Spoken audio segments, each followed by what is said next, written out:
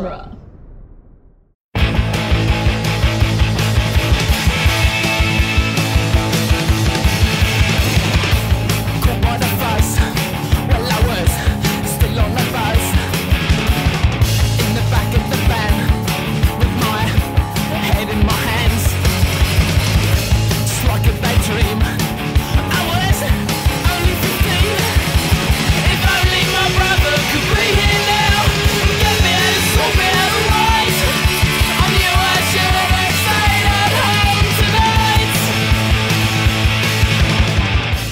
Welcome back to the Cornetto Minute, the daily podcast where we investigate the gunfights, car chases, and proper action of Hot Fuzz 1 minute at a time. I'm Scott Corelli. I'm Nick Jimenez. And today we're about to go off on minute 59, which begins with the raffle audience applauding for Simon Skinner's name and ends with Angel rushing through the crowd. And our guests are back for the week. Grant and Paige from Gilmore Ball Z. Welcome. Thank you. Hey. Thank you. It's good to be here. Yes.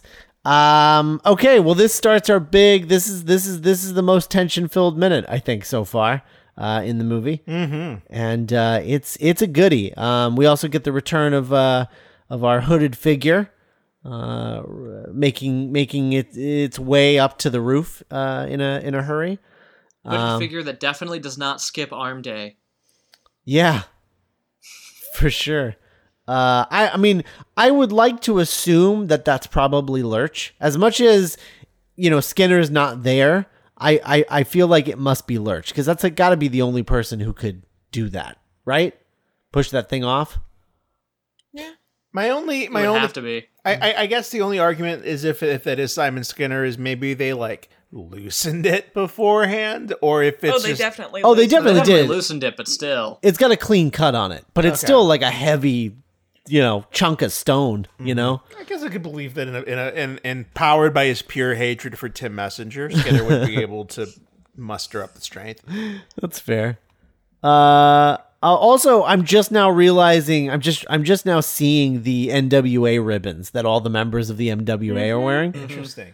That's adorable. It's adorable that we're serial murderers. Yeah.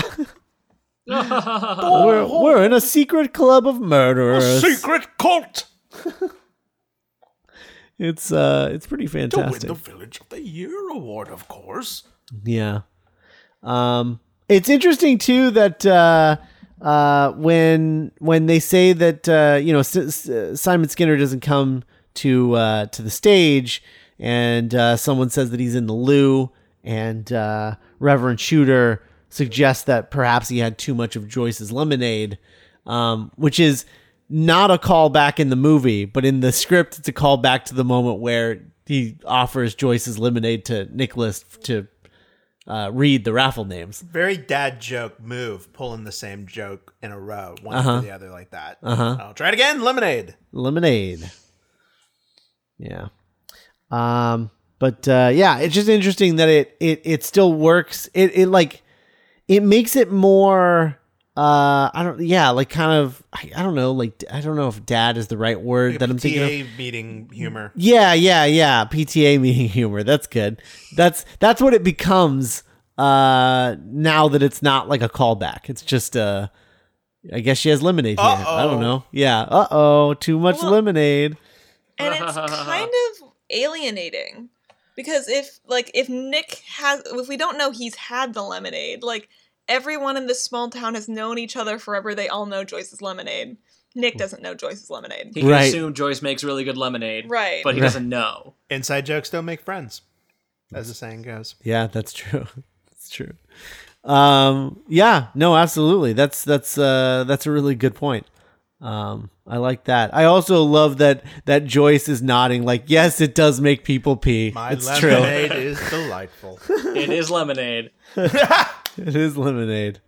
And he did drink a lot of it. That's 6'1" friendo mine. So there's also thunder in this sequence, which I love that the thunder adds to the tension, but then isn't in vain because it is raining later. Yes, it's a true omen. Yeah. No pun intended. Right. So is this music from The Omen? I tried looking it up. I wasn't able to find it. the answer immediately. Okay. Yeah. End of sentence. It's definitely channeling the same vibe. Yeah. If it isn't Omen music straight from the Omen, it is definitely channeling the Omen for sure. But at the same time, I like how their horror movie shots, like the hooded figure going up the steps, is a horror movie shot. And Tip Messenger, like the close up on his face and the swirling camera, they're all horror movie shots, but shot at the wrong speed. Right. Like they've got that. Like the tension comes from how quickly they're being shot, but that's not scary, it's tense. Right. And like that's a very intentional move there. Yeah, absolutely. It's almost like we're catching up with the hooded figure or something. Yeah, it's a beautiful shot when he like bursts open the door and you see. Oh yeah, I love that like sort of pseudo drone shot when he bursts out onto the roof. Oh yeah, it's really good. I love the way this is cut, and I love the comparison between the tombola and the staircase, like the winding staircase and the tombola is like spinning. I love that. I think that's great. And the way the foot chase earlier with the biscuit thief felt like pure cinema. This also feels just like distillation. Oh yeah, like that old Hitchcock quote about tension. Where it's just like, what's gonna happen. And actually, even just looking around this, the camera, until it hits on the stone that's going to hit Tim Messenger smack in the head, it's constantly spinning. So everything in this scene is spinning and it's putting you at unease. Yeah. Even on some of the close-up shots, it's ever so subtly turning until we get Nick looking at the clock and realizing, crap, I gotta go, and bolting. There's at least a subtle rotation. Yeah, that's great. Wow. This sequence is just so impeccably shot. It's insane that you don't even notice those things because it's just like built into the way the scene feels. Mm-hmm. You get really wrapped up in the moment. Yeah. Wrapped. No, this is one when we were going through watching these initially. That was the one where I most was like, wait, was that a whole minute? Just because you're so enveloped in what's happening. I was like, no, that was like 20 seconds. What are you talking about? No, that was a whole minute of film. Wow. Well, yeah. And I just want to go back to the crowd laughing, if everyone's okay with that. I love the crowd laughing. The crowd laughing at the beginning of the scene, I realized that this scene in this movie was prepping me for 10 years later or whatever, when I watched Get Out for the first time. Because this many white people outside on a lawn ominously laughing. Yeah. Well, yeah, and they all know something that our hero doesn't. Yeah. Like Get Out isn't unlike The Wicker Man in that it's, our protagonist ventures into a very unfamiliar, kind of scary, weird world where everything is subtly creepy and then not so subtly creepy and then horrifying. Takes friendly stuff and like flips it and makes it like horrifying. Yeah. Yeah, absolutely. Or like Hot Fuzz. Right. I mean, I think both movies are definitely inspired by The Wicker Man. I think that's where that feeling definitely comes from, at least in the language of film, for sure.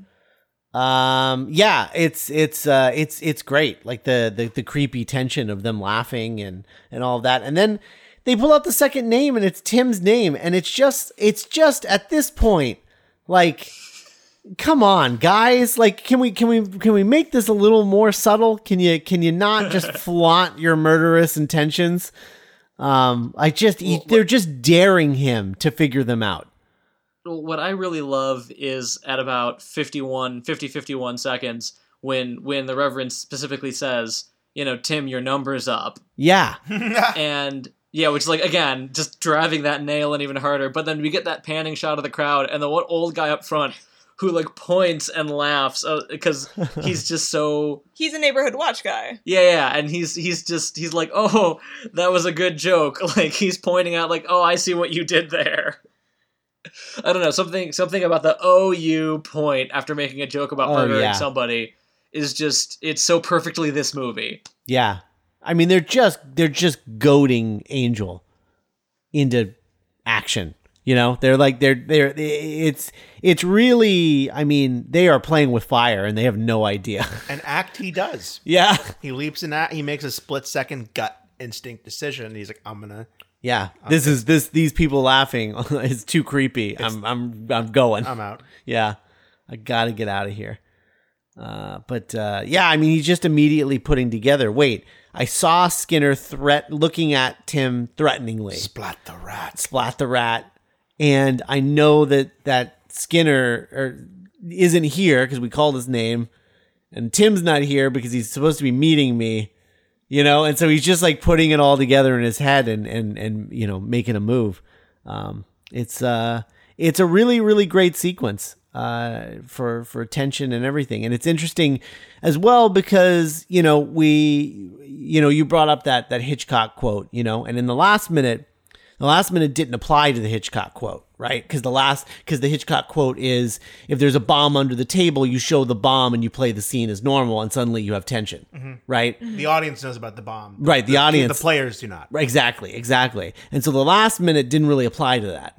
This minute does, though, because now we see the bomb being the pillar at the top of the Tim can't steeple see it, or whatever. Nicholas can't see it, but we, the audience, can see it. Right. It's really, really well done. And it's just sort of using like every visual trick and trope to like the best possible use in this sequence. It's excellent. Yeah, I mean, I don't know. Like, there's not a whole lot of notes to be had about this one, unfortunately, because it's just a really, really good minute. Yeah, it's really rich with tension, but there's not a lot going on. It's a lot of spinning and there's a lot of running and waiting and, you know, looks being exchanged and uncomfortable laughing, maniacal laughing.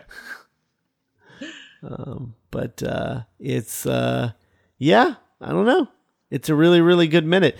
So guys, do you guys remember the first time that you saw Hot Fuzz or just your thoughts on the Cornetto trilogy in general? Yeah, absolutely. For me, I saw Shaun of the Dead in theaters.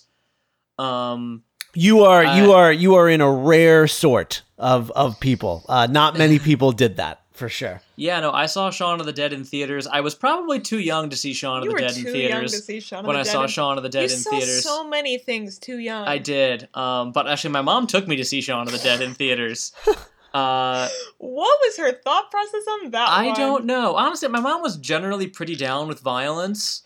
She was like, honestly, she didn't care if I saw violence as long as I didn't see sex. Oh, I just meant that your mom doesn't seem like a big Shaun of the Dead fan. Well, I mean, she didn't know what it was. She just knew I wanted to go see a movie, and she enjoyed it. Yeah.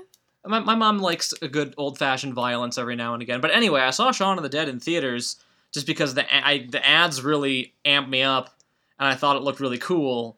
And so then when I saw, like, all I needed to know was, like, oh, it's the same people behind Shaun of the Dead are making another movie. I didn't really know a whole lot about what the movie was going to be about. I knew that there were going to be cops, and they were going to have guns. And I was like, okay, that's good by me.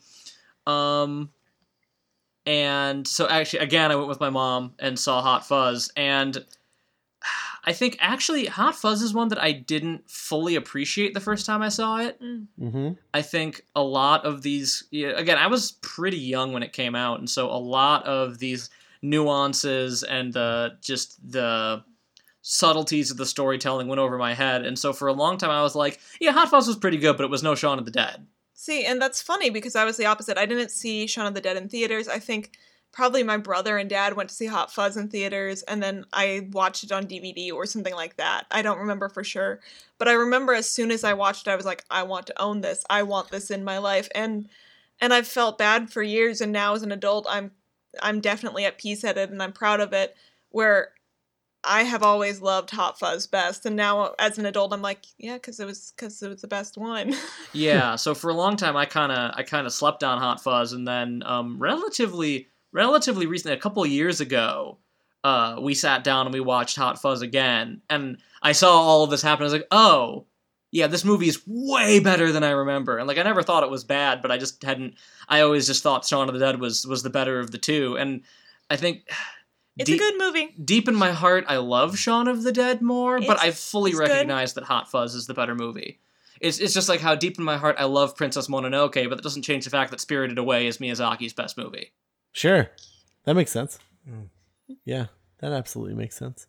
Yeah, I mean we're the very, very small minority of people who think that The World's End is the best one.